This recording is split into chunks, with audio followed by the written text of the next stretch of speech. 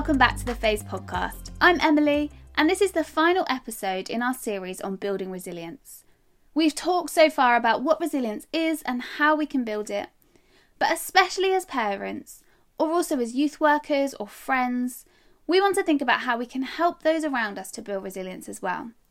In this episode, we discuss how we can build a culture that promotes resilient mindset and models key strategies of resilience. So obviously 2 of you here, Kieran and Erica, you're both parents, but also all of us are in positions where we work with children and young people. Also, we're around friends, we're around family, we're around people. And so we've talked about resilience, we've talked about what it might look like, how we build it, but how do we model that to the people around us and help them to grow in it as well? Yeah, it's tough. I've got 2 children, Lily and Daniel. Lily is 6, Daniel is 4, and it is really tough because I've got 2 things going on at the same time in my head. One, I talk about this stuff every day, and so I want to help my children build that. But I also love them dearly, and I want to protect them. And I realise that those 2 things don't always go together. And so one of the things that we talked earlier about. Questioning and the yet and the feign. Actually, I try really hard, even with my little boy, Daniel was only 4. I try really hard for him to sort of really engage those problem solving skills. If he wants something, instead of me sort of running off to get it for him, it's simple as, okay, well, where do you think it is? And he's like, I don't know. Well, have you looked? Okay, well, you go and look, and then if you can't find it, come back to Daddy. And then we can go look. And it's, some of those little bits, or even, my daughter's faced, challenges just she's grown up, relationships and friendships, that all starts as soon as they start to go to school. There's a part of me that wants to protect her from that. But the other part is actually that's part of life. She's got to learn how to communicate with others, with her peers. She's got to learn how to communicate with her brother. She's got to learn how to communicate with her parents. And so just sometimes instead of trying to remove the problem, actually helping her to explore and talk about it. And a big thing, actually, I probably we really work on at home. It's just vocabulary. Actually, trying to give them the words to express and talk about this at age-appropriate levels. But that's something I think is really important because if I can help them do that now, and also like Claire and I as parents, that helps us being able to talk about it. And I mentioned some of the things, having lost my mum and some health things. I've tried really hard to appropriately talk about that with my children so they learn some of those skills, so they're seeing mummy and daddy do that as well as then asking them. So I don't want them to be doing something I'm not doing. Yeah.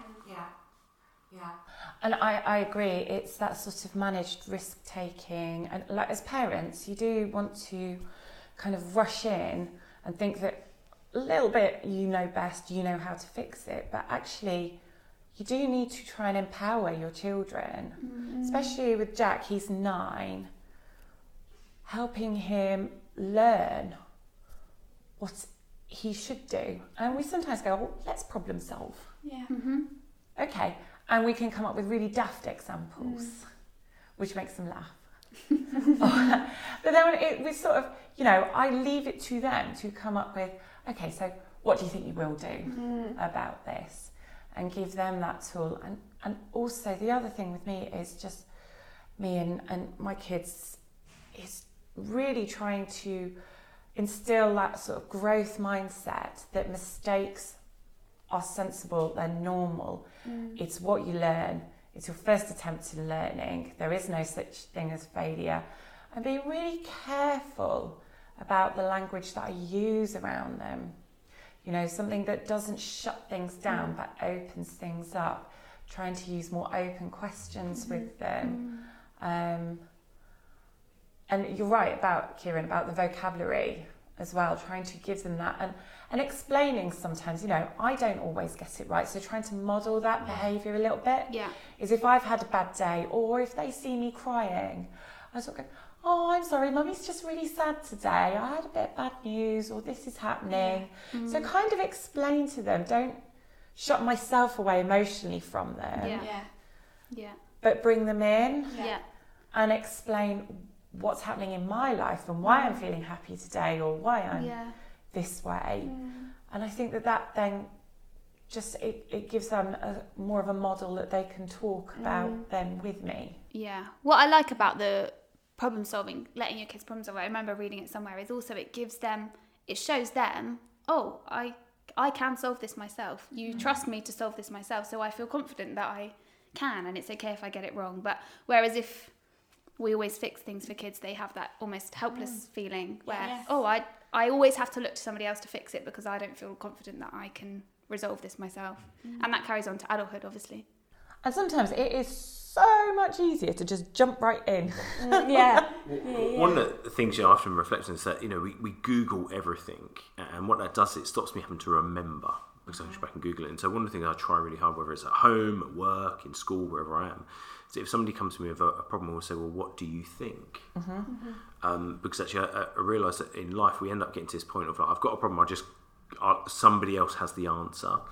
Whereas I think pushing, again, I do it with my children, if I do it with a team when I'm in schools, getting people to think, well, what is your solution? Doesn't necessarily mean that your solution is right, but if you thought about it, that in a sense is part of that growth. It's that problem solving. It's that, okay, I've got some agency here to be able to do something. But I can also take here's my 2 or 3 solutions. That's all I've been able to come up with. What do you think? That's great, because then you've got something to work with and say, okay, well, how did you get to that? What does that look like? Let's think that through. And it's one of the things I try really hard to do. And even if I catch myself trying to get somebody else to give me the answer, is to stop and think about that and with the children, because that's that you won't always have somebody around you. So you've got to be able to at some point come up with at least some solutions. They might be terrible, but at least you've got something to do. Which that comfortably uncomfortable.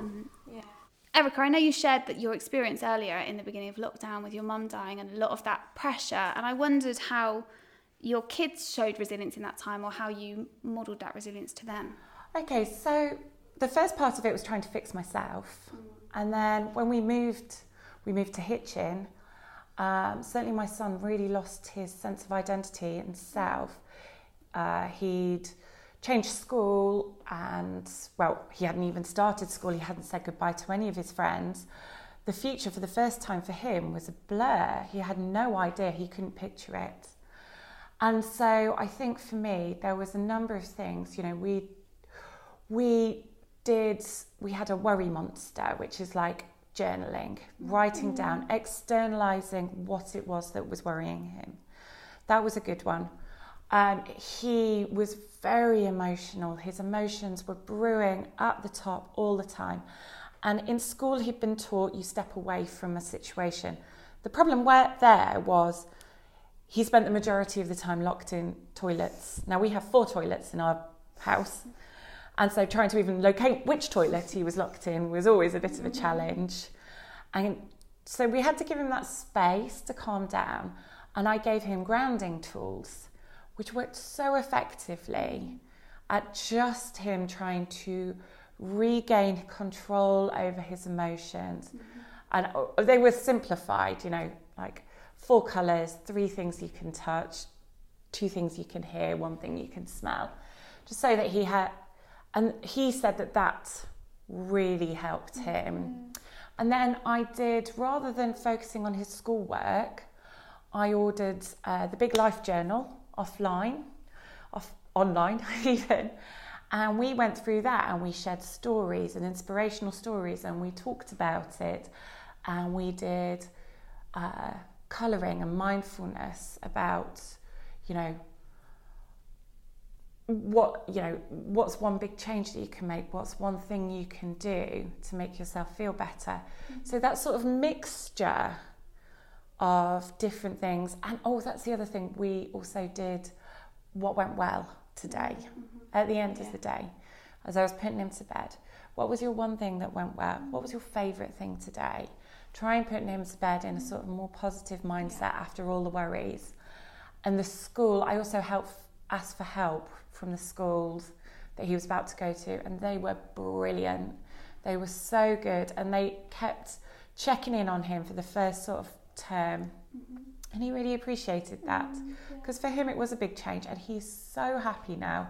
He's so well adjusted. He's got a lovely set of school friends. So it's actually a lot of those same things that you talked about, the control, the perspective, the positivity, but just modelling those and also doing down them to his level in a way that he could understand it.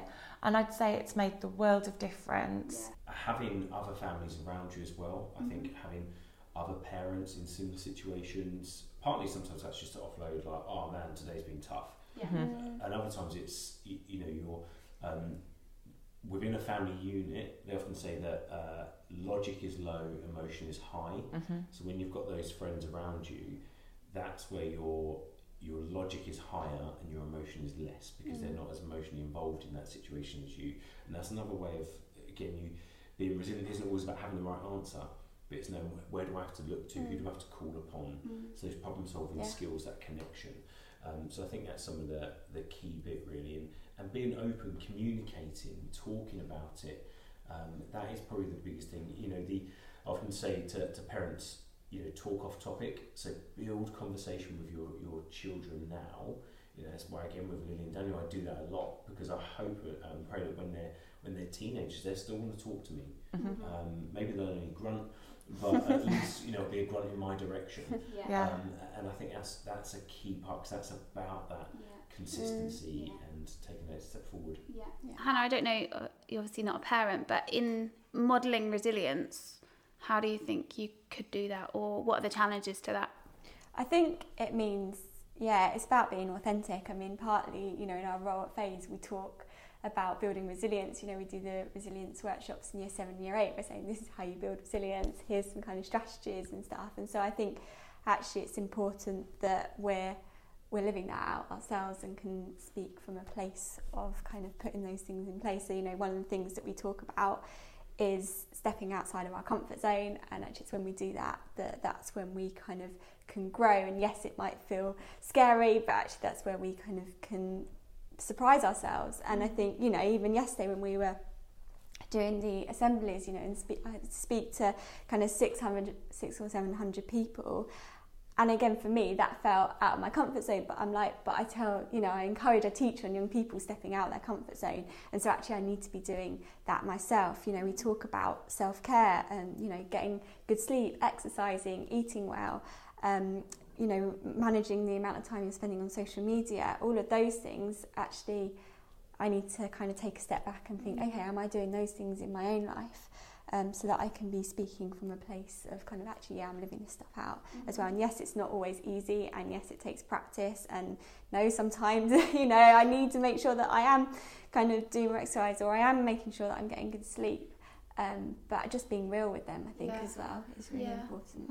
And it is about that vulnerability. It's like you said earlier, sometimes you see someone face the challenge and then you see how they come out, and you don't always know the process. And so I think it's important to an appropriate level that we're vulnerable with people, and we share with them the things that are difficult about that, but like what I'm doing, and talk that through with people so that they can see, you know, that it's not just an overnight thing that I did, but I've put these things in place, and it's not always been easy, but this has been the outcome. I think it's quite a countercultural thing.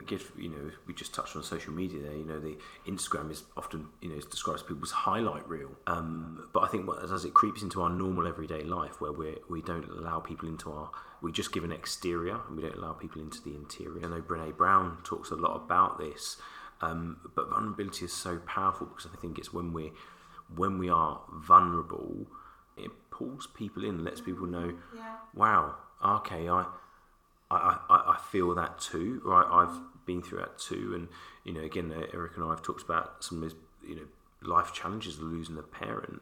It's something that everyone's going to have at some point, and so it enables that open conversation.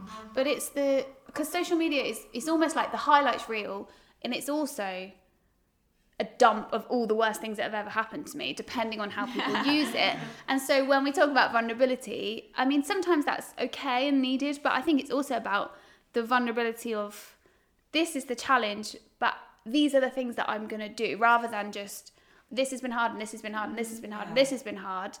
That, to me, that's not modelling resilience to people.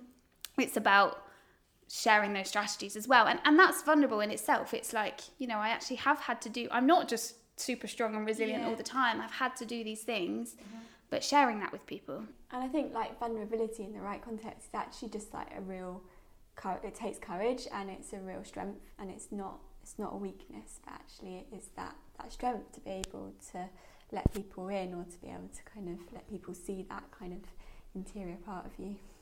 It's that reframing the British stiff upper lip, isn't it? Yeah. Why is that a good thing? It's not actually. Just hiding what you're thinking and feeling. Much more, takes more courage to admit and to ask for help. And I think that's, again, another parenting strategy is, I can't do this all for you, but I'm always here to help. I was just thinking, because one of the things I am aware of, thinking about vulnerability, is that I don't always get parenting well. I don't always do it well. On the good days, I help my children be resilient. On the bad days, when times of pressure of trying to get out in the morning, any parent that's got small children will know that how can they do everything really fast, yet putting shoes on can take a lifetime. Those moments, actually, I realise that there's some of the pitfalls, some of the mistakes I make. Actually, that's where I'm not patient, or I solve it for them. I'll put the shoes on, I'll do this, I'll carry everything to the car. And that's that time pressure. Whereas, I realise, on my good days, actually, I'm helping them, I'm giving them a countdown and doing these other bits.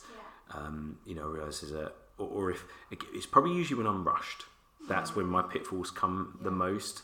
And that's when I solve their problems, and that's when I do their stuff. Because it's basically, I'm feeling stressed, and so your problem is giving me more problems, and so I can get rid of your problems now. I can focus on my own. Does that make sense? Oh, totally. But that's just life, isn't it? Sometimes we're not always our best selves, and so we should be kind to ourselves. I think as long as overall picture is pretty good, don't worry too much about the mistake. It's like not sweating the small stuff. Don't sweat the small stuff. And Hannah, well, we've all talked about it, about being authentic, but I guess the challenge of parenting is like being authentic all the time, because your kids are there all the time and they're watching all the time. And like a lot of that stuff you talked about earlier, the positive self-talk, the way you react to yourself when you make a mistake, that, it's impossible to do that right all the time and get that right all the time. So I imagine that's quite a challenge as a parent. I'd say that as parents as well, you need to look after yourself first. It's like the aeroplane analogy. Put your own mask on first before you then put your children on. And I think you have to do that, because otherwise, if you're not being resilient yourself, if you're having issues or problems, then your children automatically pick up on that. So I quite often say to other parents and my friends, how do you make sure that you can present your best self, that you are being resilient, and being able to there are risk factors that happen, risk factors such as, you don't get a good night's sleep, you're not looking after yourself, you might have health problems. Those are the risk factors. But also, what are your protective factors? Being able to call a really good friend, having good relationships around you, getting exercise, eating well. Those are your protective factors. And the way I like to explain it, or get people to think about it, is a table. And you've got your 4 things, your 4 pillars, your 4 legs that are holding you up. What are those 4 most important things that keep you level? And so for me, there's sort of exercise. Getting lots of exercise really helps me it helps my mood, it helps my energy levels. Like well-being, all of these things that we're talking about today, making sure that I do them, keep on top of them. I like to stretch myself in knowledge. So I like to read, I like to listen to podcasts, etc. But also my relationships and friendships and my family. So for me, these are my sort of 4 table legs that keep me level and stable, so that I can then be my best self for the kids. But if one or other of them gets out of whack, or I neglect them, my tabletop starts to wobble. And if I totally knock one away, that's it, the table's on the floor. And so for me, I find that really useful, because it reminds me then that I need to keep up my exercise, because it's so much easier to just sit at home and watch something on TV than it is to go out for a run. And it's that I think that helps the stability, or gives you that stability in order to help others. And then you're able to model it more authentically to your children as well. Absolutely. Like, does that make sense? No, that's great. I love it. Really good. Yeah, I really like that analogy. I don't know if anyone else wants to share maybe what those 4 table legs would be for them. I'm just trying to think what mine might be. I think for me, like, definitely one of those has to be faith. Like, I think faith as a Christian plays a massive part in my life. I think kind of knowing that God's constant, that even if stuff's changing around me, actually God's the same, and he's the same yesterday, today and forever, and actually I'm able to look back and see how God's been faithful in the past, how he's been with me in tough situations and hasn't left me, hasn't abandoned me. And I think that gives me that kind of trust to be able to look ahead and to go, okay, God, like, you're with me in this. And I think, just being able to read my Bible, to be able to pray, to be able to listen to worship music in that. But I think being reminded that God is constant, even if everything else around me is changing, and being able to hold on to that hope that I have as well. Mm-hmm. Yeah, I think I'd say that's one for me as well. I guess when we're talking about resilience, it's hard to... Faith, if you have a faith, has to be a part of that. But for me as well, I know when I'm spending time with God and when I feel close to God, it roots me in my identity a lot more. I feel so much more secure about who I am. I'm not overthinking things. I'm not beating myself up over tiny things. I'm not putting that pressure on myself. I've got that like foundation of, I know who I am, and I feel kind of stable in that. Yeah, I mean, absolutely. Echo what all you guys said. I was just thinking of, my 4 table legs probably would be faith, family, friends, fitness. They're key parts to me. But part of I find definitely in the faith aspect is prayer. It gives me a way of externalizing, thinking about stuff. Sometimes I don't. Even I talked about sharing with people. Sometimes I need to try and understand that for myself, and that's just what I use a lot of prayer for. Just given that, again, it's that control. Understand that I can't control these things, and sometimes that externalising is a useful part for me to then be able to take it and share it with some friends, share it with my family, or just be aware. I think like you're saying there, that sense of hope, and I think that's a key part of resilience. Whether you've got a faith or not, having some hope, and maybe that hope is that actually it will get better, even if today it's darkest before the dawn. Actually, I think hope, however you have it, for me it's in Christianity, but having hope is a real big aspect to resilience. Amazing. Thank you so much for all that you guys have shared, and it's been such an interesting conversation. I wondered, just to wrap up and to finish, if you could share one thing that you've found interesting or that you're going to take away with you and think about a little bit more or put into action out of all the things that we have talked about. Yeah, for me, I think it's the sense of that resilience.